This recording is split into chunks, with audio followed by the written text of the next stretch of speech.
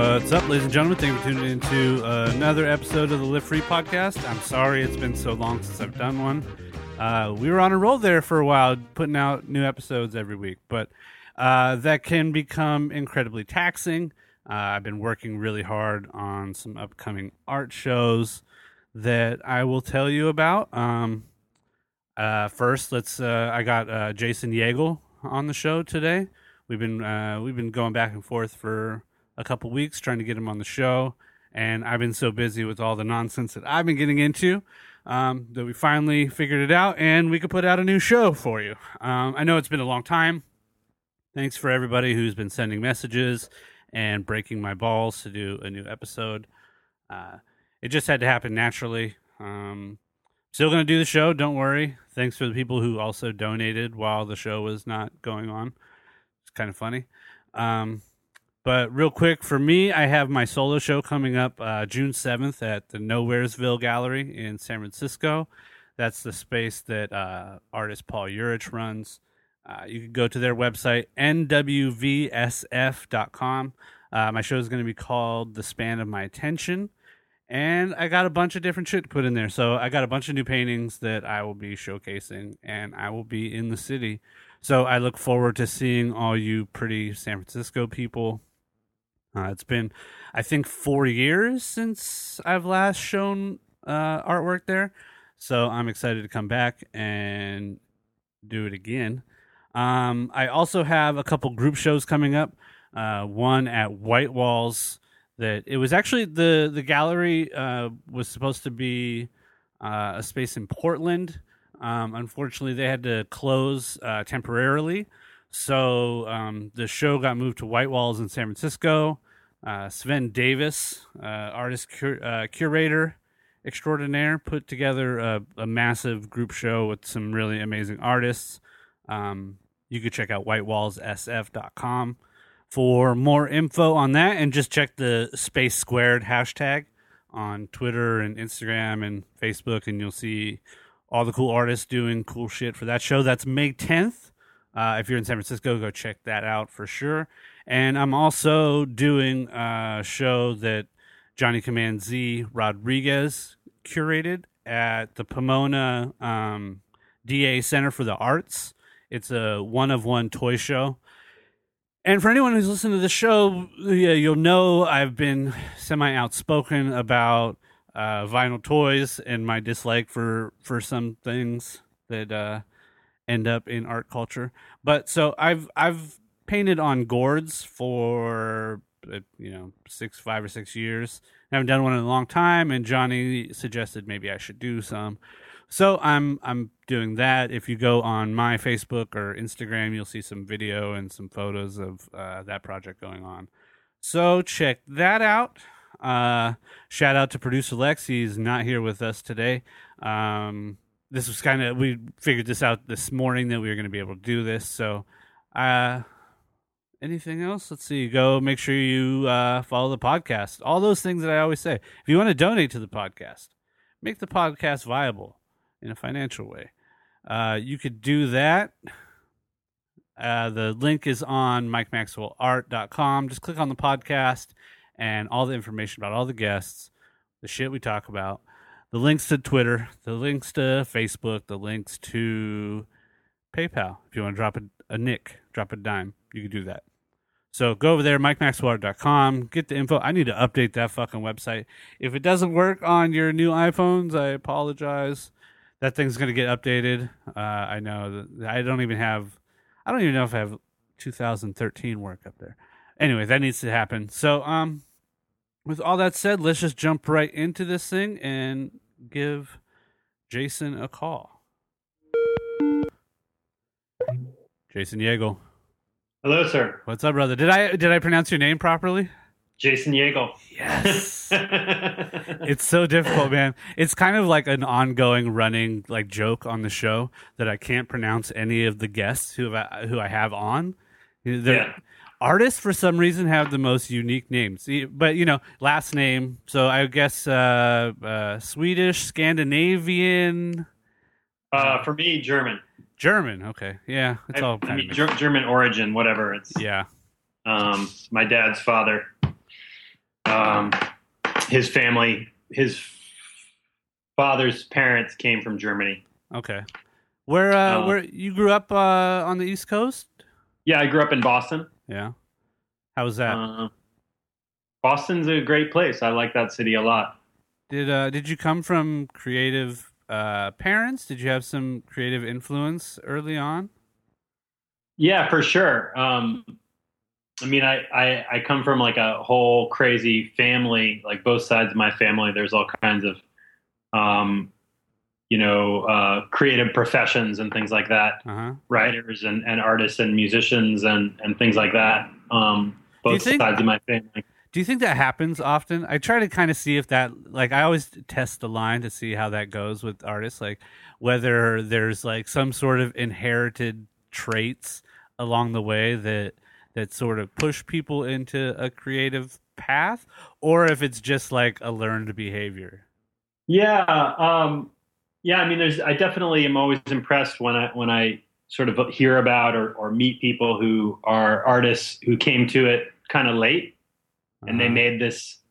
Yeah, I mean, it can happen in all kinds of different scenarios, but they come to this idea of being an artist. They make this big decision to be an artist, and that's kind of impressive to me. Um, I think for some people it helps when you have supportive parents, I guess. Yeah. But in lots of other cases, like Michel Gondry, I heard him say something once about how like he just had no supervision, Yeah. no structure, so he was allowed to turn his whole house into this fantasy realm and never have to take it down, never be told you got to take this down, honey. It's time for Yeah. dinner. That I talk Um, about that a lot, like sort of the idea that the artists, maybe if they grow up in an environment where they have very little control over the situation that they're in, a lot of times having this ability to create a certain world or like environment of your own gives you some sense of control and maybe like some like a sense of calmness, like kind of relax you from that stress of being in a sort of disorganized, environment. I know for some people growing up, it's like that. Not everybody, obviously. yeah, I mean, I know for me, art is it's something that I've just done all my life. I've always been this drawer kid and whatnot, and I was that sort of like kid in my class growing up all the time who just drew, and my brother drew. And I was just telling a friend of ours the other day I was drawing with my friend's kids, and saying to my buddy that my brother and I used to hang out with our friends, and we would draw, and our friends would watch us draw, Uh huh. and then they would draw too, and they'd be like learning from us as we drew, and here I am like drawing like a tattoo rose for my friend's 8-year-old boy. Yeah. Yeah. Like, oh, here's how, and it's kind of cool. Like you break it down, you're like, you do this weird little funky spiral, and then you do this little loopy thing, and Yeah. it's all just this kind of like formulaic stuff. And I can remember my friend Zach growing up, just studying the way that I drew feet, for example. Right. You know, And so that's kind of, for me, it's art is sort of just part of how I function, yeah. and then it's also certainly like a coping mechanism for me. Sure. It's like I growing up the way that I did, I was in my own head 99% of the time, I think. And it's like it's certainly like a place of safety, basically, like. That's something I want to ask you about the art too, like when we get into like the work that you're making. But I want to make sure we lead up to there.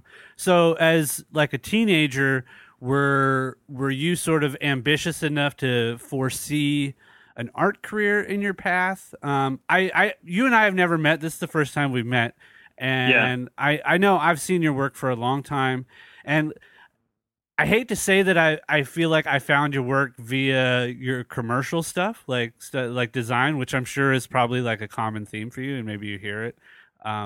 AKA Doom. Yeah, right? I mean, it's such a huge project, I'm sure. But, so I feel like I probably found out about your work via that route and then, found. But that might not be true. I feel like I was seeing your stuff late '90s, early 2000. Is that? Mm-hmm.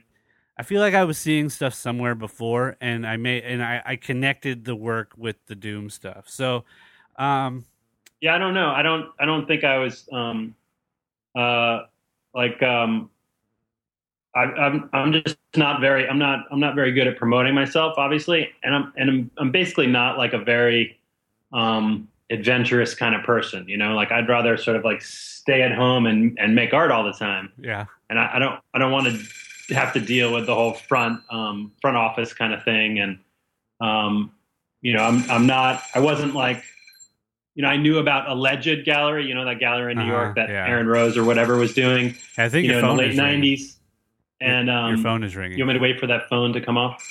Doesn't matter. Can you hear it? Yeah, I can hear it pretty good. It's a nice old black, whatever it's called. Rotary? Rotary phone, yeah, on the wall. That's rad. Does you still have that in the house? And so anyway, like, you know, I was showing in San Francisco from like 95 on, and I wasn't trying to, I was getting some recognition, you know, and showing as much as I sort of was able or capable or interested in showing, I guess. I don't know. Yeah. It didn't occur to me to try to branch out. This is all pre-internet. Yeah. So there's no like Instagram, there's no self-promotion that's going on. You know, I'm sending out slide sheets to the drawing center in New York or whatever, if that. Yeah. Which is a time that I really romanticize on this podcast, like that time period just before the explosion of the internet, like in art, like especially in the Bay Area. It's a pretty rich time, you know. So I went to school in Oakland starting 1990 to 94. And there were some really, really strong artists there that I got a lot from. And there was sort of like a little posse of people who stayed late every night, you know, had like, renegade bike races through the school, these sort of like fakey cyclocross races. And, it was a really rich time for us. I felt like, and that was parallel to, you know, stuff that was happening in San Francisco. And, you know, I was living in Oakland. You'd come into the city and you'd see, you'd see stuff happening out in the street, people painting stuff, whether it was like, you know, whoever it was. Yeah. And so did you get to school with the intention, you went for art school when you got to Oakland? Did you leave Boston to go to Oakland? Yeah, I didn't really make it through high school very cleanly. And so I was 19 when I really sort of like finished high school, if you could call it that. Yeah. And then I came to San Francisco, and I was sort of ready to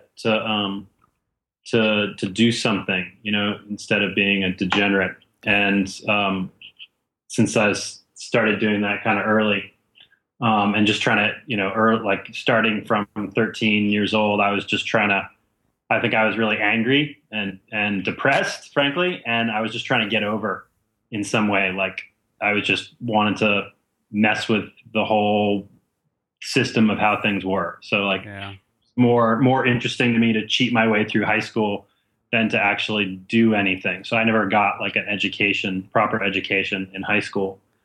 And so then I moved out, you know, I was just ready to move and knew about the Bay Area. I'd been here before and knew about the California College of Arts and Crafts and the San Francisco Art Institute, and just felt like this is the thing I've done my whole life. And, you know, there's no real reason for me to not bank on it and try to do something more with it. Yeah. And that's just kind of what made the most sense to me. And, you know, I didn't have anybody telling me what I should do or shouldn't do at that time. And so I moved out and checked out both schools and ended up going to that Oakland school, California College of Arts and Crafts, which is now named without the crafts. we got to still stick up for the crafts. Crafts are important, I think. Oh, yeah. I mean, the printmaking department was a huge hub for all of the good kind of after hours artistic and social activity. You know, there was a real sense of, you know, there were some all right teachers there, but I could easily call myself self-taught, because I was never very teachable. Yeah.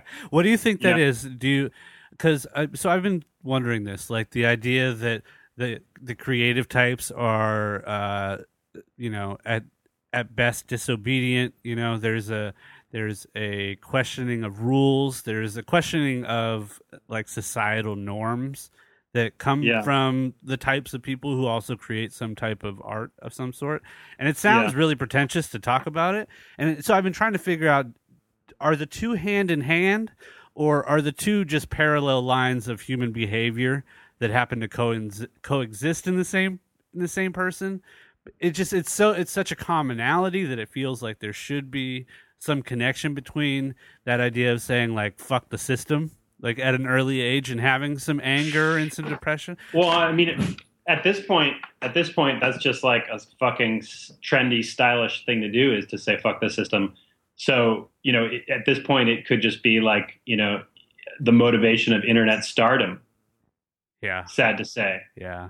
You know, my dad used to send me newspaper clippings all the time when I was in high school and college, or, you know, that kind of era, about connections between mental illness and creativity. You know, like, oh, this scientific study shows that people who are bipolar are more tendent to be creative, and are, you know, some of the most important artists in history were bipolar, and blah blah blah. And Yeah. like, I'm not exactly sure why he was sending those things to me. I think because he was nuts, and he wanted to understand the purpose, or you know, sort of this, have some sort of validation for the fact that him being nuts wasn't a bad thing.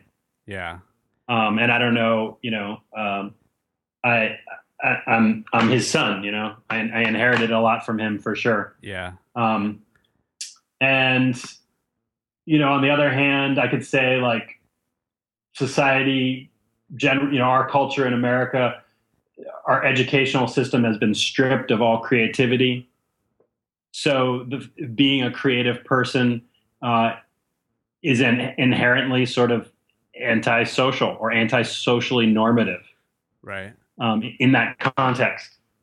And then, you know, my era of kids, like kids who were born in the late 60s and early 70s, you know, we grew up in this latchkey. A lot of us, I feel like, grew up urban, suburban, latchkey kids, Yeah. who just were off on our bicycles or our skateboards all the time, with no supervision. And it was the beginning of the media generation, of like the, whatever it is, the, you know, second, third generation of media saturated society. So we were all being raised on popular culture, you know, in such a way so that when I was first, you know, coming up, 95 or something like that, and people would call my work pop art because it was cartoony. And that doesn't, to me, you know, I'm not a fan of the whole pop surrealism label. I don't even really totally understand it, but Yeah. but you know, for me, I know that I always felt like I wrote in a drawing early on, like, it's not pop culture, it's my culture. You know, for me, whatever it is, like the whole sort of like blended together menagerie of popular and cartoon culture, it has similar resonances to like growing up near a mountain. It's just part of the landscape, and it's part of what I regard as the landscape in which I grew up, and which, you know, therefore is like where I want to set my stories. It's where setting my stories makes the most sense, because it's what I know. Right.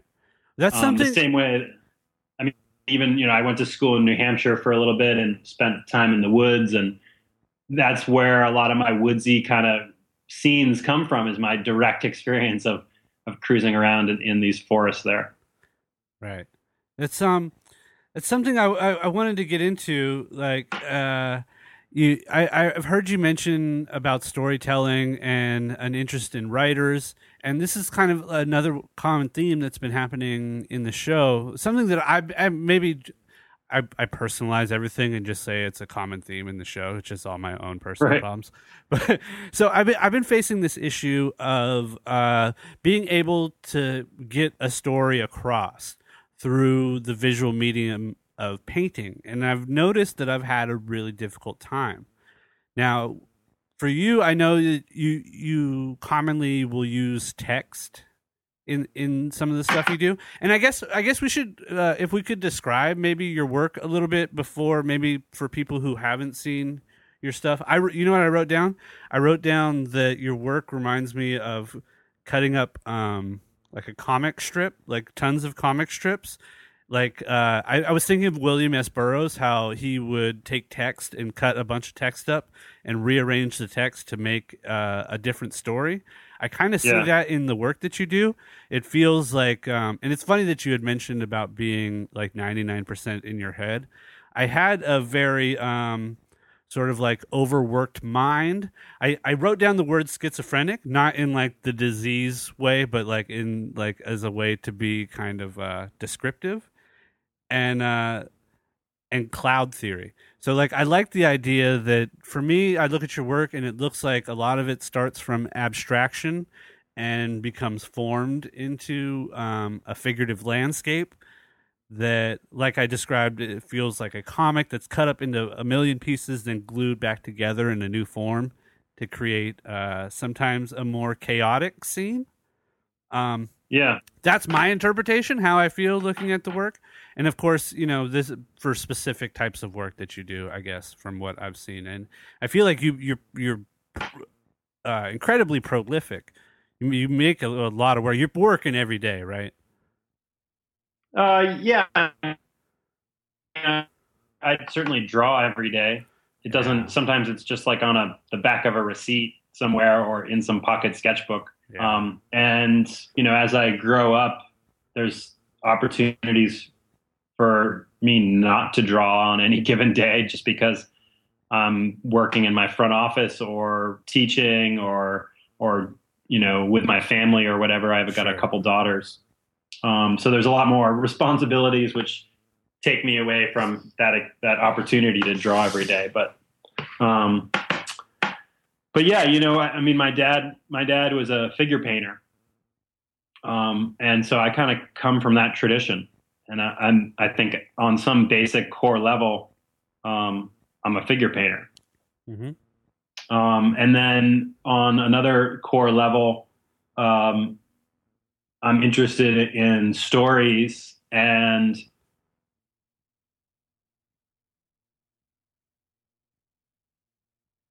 Uh-oh. Did we lose you? I think we lost you. First work that I really wanted to emulate. You know, I think the thing that I really am interested in is, because I'm so fascinated with stories myself, whether it be literature, comic books, movies, music,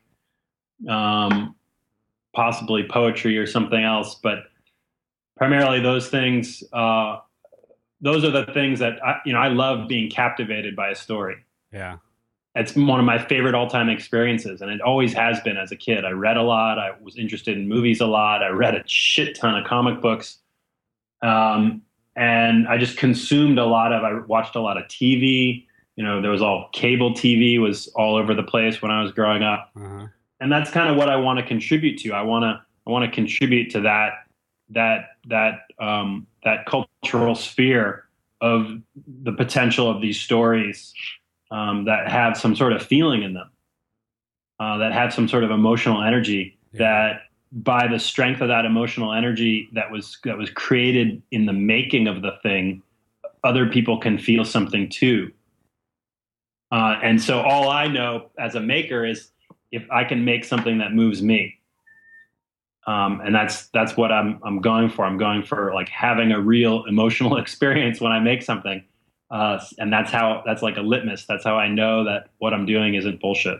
Yeah. And if I draw something and I paint it, paint a drawing, let's say, in a single color, sometimes I might feel, or any old way I paint it, I might have this reaction of feeling like, it feels plastic. It feels like an illustration. It feels contrived. Uh-huh. And that's when I know I need to screw it up and transform it into something else. Sure. And if I'm too invested, if I care too much, I'm holding on too tight, those are all conditions for things to not sort of flow and have something come out of me that I don't know how to get on command. And that's sort of what I'm looking for. I'm looking to make things that I didn't know I was going to make. I'm looking to make things that sort of surprise me, otherwise can be something that spark my imagination that I can kind of believe in. I explain that sometimes as I tell people that, like, when people start to ask questions about, like, oh, why do you do that, or why is this that way, I explain it as the painting itself. That just like working as a conduit, and like I'm just like the middleman between the painting being made. And I don't know what's on the other side of that, and I'm not trying to claim any like sort of like supernatural behavior. I'm just saying that it's almost and I say the same thing about cooking. It's funny, like if a dish needs something orange, I could tell that it needs a flavor, and sometimes that flavor matches a color, and the dish will tell you that it needs a certain color or flavor. But and I find the same thing with painting. Like a lot of times it will need a blue. I won't say in my head consciously, oh, this should be blue here. It's almost as if the work itself is doing that, and it's sort of like an easy way to try to describe that mentality. But I like that. It seems like your work has a free flow to it, and not in. I think that can be misinterpreted as sloppy sometimes when people say that. But I feel like there's a naturalness. It's hard to it's so hard to describe painting in the visual term, but like there seems to be. I like the idea that you said that you destroy things, and I think there's a layering effect that's in your work that has a tendency to do that. Do you ever get destructive physically with the work besides like painting over it? So I like to scrape paintings with like a 60 grit sandpaper, especially, and I'll let out a trick right now, like a little secret. The parts that don't work, like if a hand isn't working or something doesn't work, it's perfect to just run like a little buff mark with like a little like scratch or just like a scrape of paint over something like that. It always looks cool, and it kind of helps when you have a part that's giving you trouble. But that's just my little secret. Yeah, I mean, I make kind of a few different types of things, I guess. It sort of changes over the years. But primarily what I decided on, or what I found, is that my whole practice, I guess, is developed out of the margin notebook doodles that I would do compulsively. Yeah.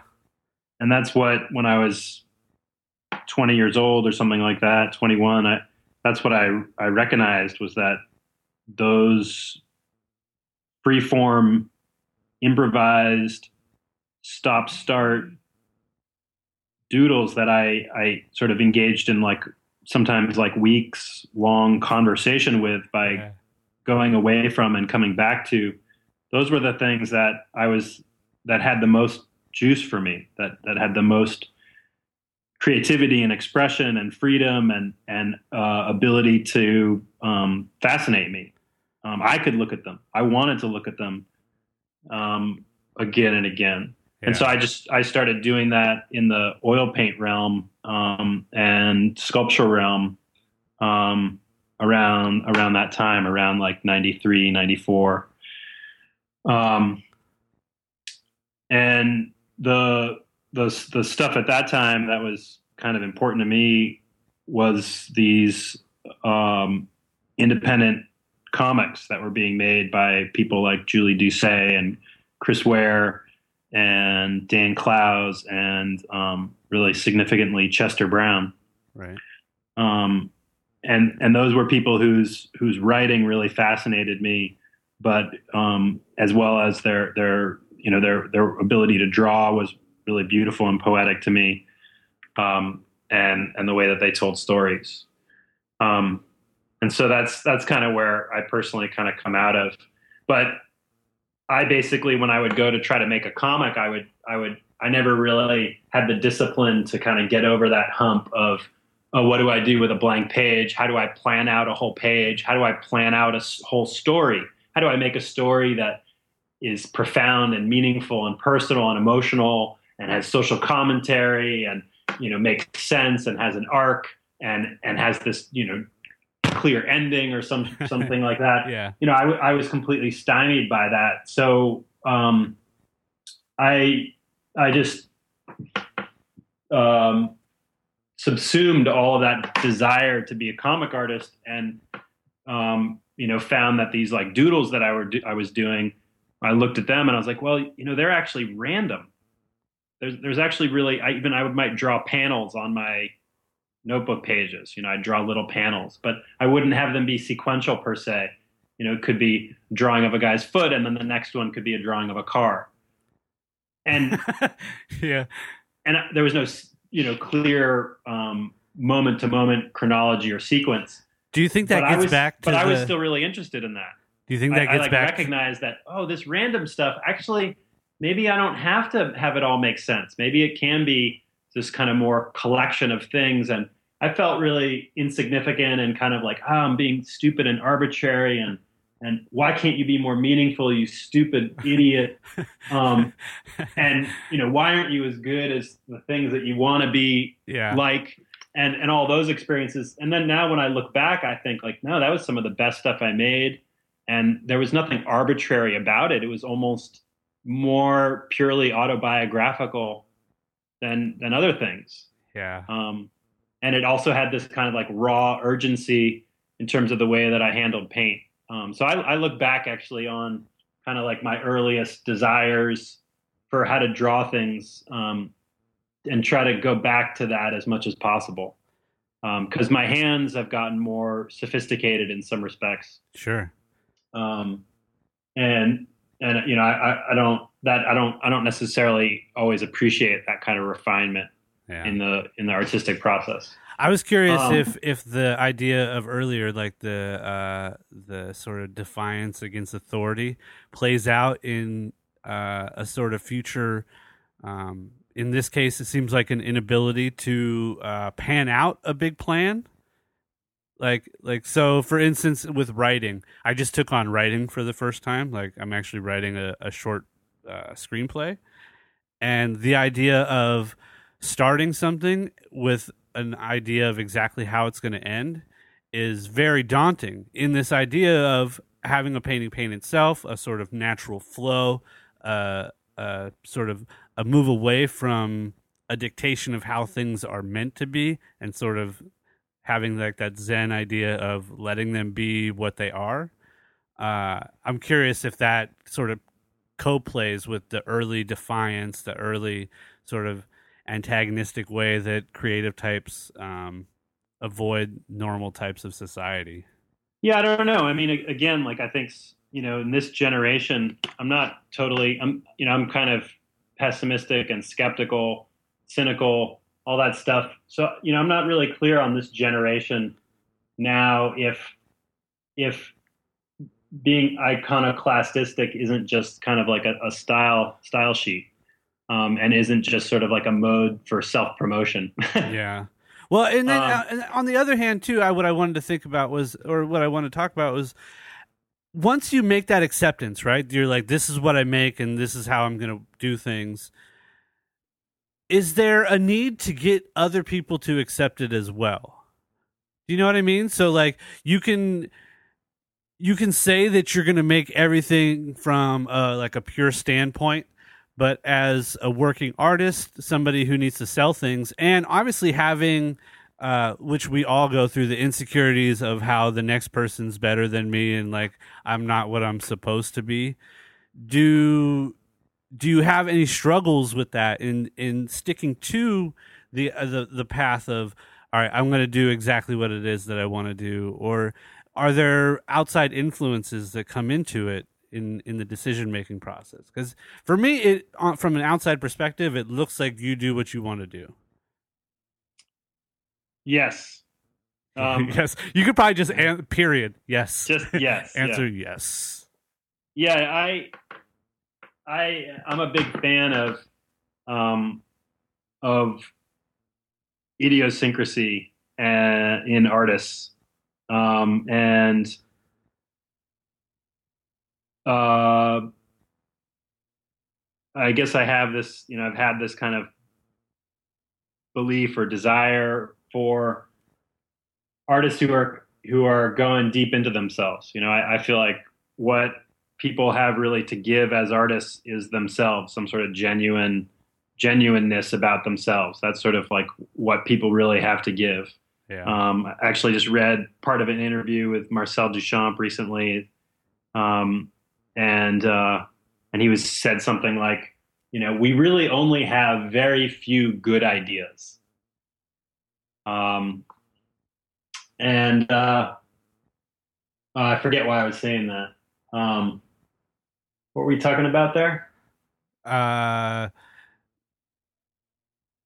yeah, you're gonna stump me too. That's what's so funny about these things. It's so great. Like, and it's only. Oh, I know. It's about that. Like, well, anyway, I'm, you know, people have very few good ideas. I was saying that because, you know, what people have to give of themselves is not like some brilliant insight to the world. I don't, you know, I think some people have that and most people don't. But what everyone has to give is sort of this like raw glimpse of who they really are. That's actually a really powerful commodity to me.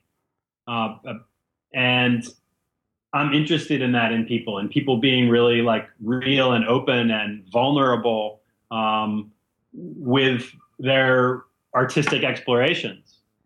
And each person is sort of like an expert on themselves, and they're the only expert on themselves.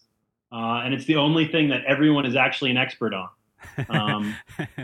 And you know, it's like most people aren't an expert on botany, you know, or astrophysics or comics. You know, most people just aren't. But you are an expert on sort of this like fractious ADD, you know, whatever it is, little version of yourself, of your world.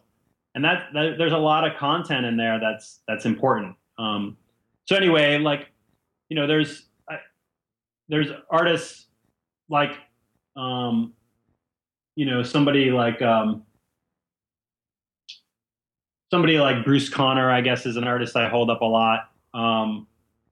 You know, I think Philip Gust is an artist like this too. Someone who's really looking deep inside themselves and is not in conversation with anyone else besides themselves. Yeah. Do you think that's like an acceptance? Is it like an acceptance of self, or do you see it more as like an examination? It's a path towards the deepest and richest and most complex experience possible. You know, because for a long time, lately I've been sort of trying to appeal to more of like the populist side of myself, which is sort of this like new, like I'm over 40, you know, looking back on myself from 20 years previous and trying to regrind through or reassess my own sort of like core motivations or something like that. Yeah. And so I'm making these new oil paintings that are sort of like, you know, taking a slice through some of my own personal iconography that goes back 20, 30 years.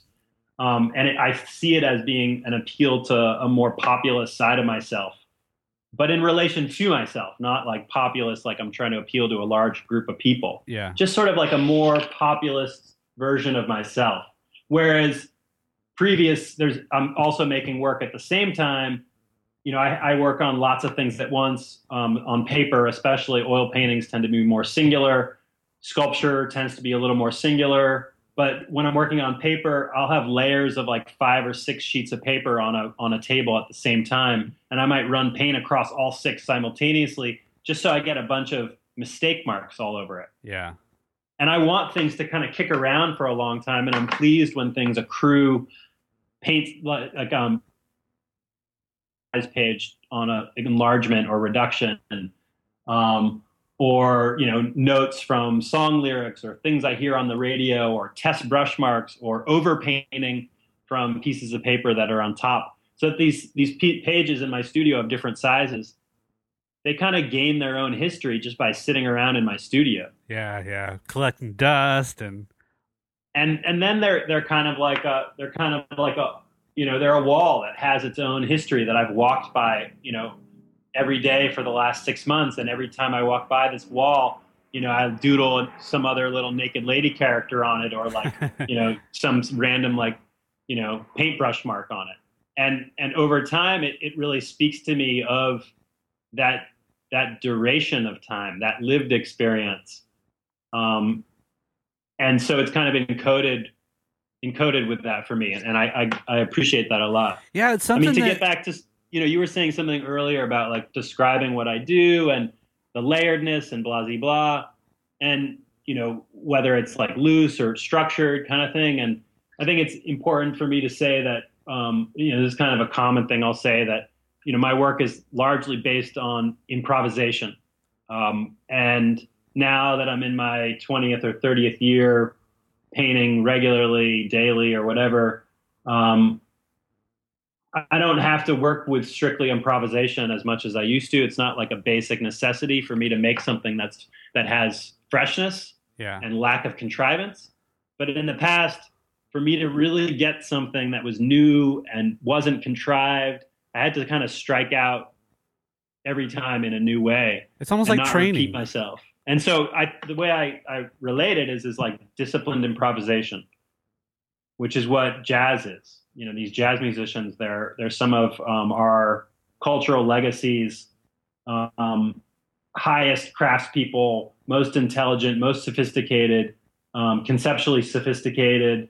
They have the highest chops, and what they're doing is based on improvisation, on creating a form without any a priori notion of what that form is going to be. And so it's highly disciplined, but it's also highly free. I read this great study recently that they put jazz musicians in a functional MRI that's taking real-time images of the brain and had these jazz musicians improvise. I don't know in what way, they didn't put a piano in there or whatever. Yeah. And they found that what these musicians were doing is they were shutting down this part of their prefrontal cortex that controls inhibition. Huh. So they were de-inhibiting themselves in order to improvise. Which I think is also like the part of the brain that inhibits you from going against societal norms. Our inhibitions keep us from, harming, doing things that are against the social code. Yeah. So it's, craziness and artistry, certainly have a long history together. Drug addiction, all that kind of stuff, or whatever it is, drug experiences. Yeah, sexual addictions and all those sorts of things seem to probably fall into that same sort of neuroses and compulsivity in general. Yeah. Yeah. So that's where I kind of gained, sort of the foundation of my work is this disciplined improvisation. And my work sort of started as this thing, this, like I was saying, this sketchbook thing where I might start like a drawing in pencil one day and I might immediately hate what I'm doing, have this sort of pervasive self-loathing. Yeah. And so I'll abandon it. But the next day I come back to it with ballpoint pen and take that mechanical pencil drawing and change the material and add to it. And all of a sudden, it's doing something that I can believe in. Yeah. And then also, so that going away and coming back, I have these fresh, spontaneous, in the moment, not overthought reactions to things that allows me to keep a more de-inhibited thread running, even though I'm so highly anxious and inhibited and repressed. Yeah. Uh-huh. Yeah. And so I'm optimizing. I've been optimizing, practicing. How can I be free? How can I make myself free? And that's why for me, art has been this coping mechanism, is because that's what I need the most. That's my medicine, is to be free. Yeah. Because I'm that hurting, Yeah. And I can't make it happen any other way. And so I feel like in some respects, making gold out of dirt. I've been taking a situation of failure and making something really positive about it. I don't know. My wife was talking about a book on ADHD, where it's talking about the ADHD brain as being a benefit, to think about it as a benefit. How can you're special to have this kind of brain that functions in these lateral pathways or nonlinear pathways, and how can you kind of invest in it and optimize it rather than normalize it and medicate it. Yeah, that's the ultimate ending. Man, I think that's a good spot to end this thing on. We got almost 45 minutes here, almost 50 minutes. Okay, cool. Goes by fast, right? Yeah. Yeah. Yeah. Well, what do you got coming up? I know you just had a show just recently, right? Just had a big painting show. Yeah, I just had my, I guess, like, biggest show in the States in a number of years, and I think the last big show I had in San Francisco or in the United States, I guess, was 2008. So it's been a little while, and it was here at Gallery 16 in San Francisco, which is a gallery I've known for close to 20 years, and but shown with for the first time now. Oh, rad. And I've got a few little books out recently. One with the Thing Quarterly is this book, and also comes as a book bag combination. Like this tote bag is like the dust jacket on the book. So it is part of the cover story and part of how the story coalesces visually. Nice. That's cool. And it's a narrative piece. And then a little book that came out in McSweeney's Quarterly just got printed or bound as a standalone little booklet called Topsy Turvy. And I made a little book last year with Archetype out of Los Angeles, spelled like archetype. Yeah, I love those guys. Those guys are the shit. Yeah, they're really good. And they've been involved in great things for a long time. So that was a little book that we made that's called If You Knew What I Know, It Would Be Strange. Kind of appropriate after this conversation. Yeah, right. And then I'm about to start working on a cover for a piece in Juxtapose. Hey, nice. And that's about it. I'm looking for representation. I've had representation in lots of different places around the country and outside of the country. And right now I just have this one spot in San Francisco, and so I'm looking for some good, proper representation. Nice. Believe it or not. No, 20 plus years later. All right, my friend. I want to thank you again for taking the time to shoot the shit with me. It was a pleasure to get to know you a little bit.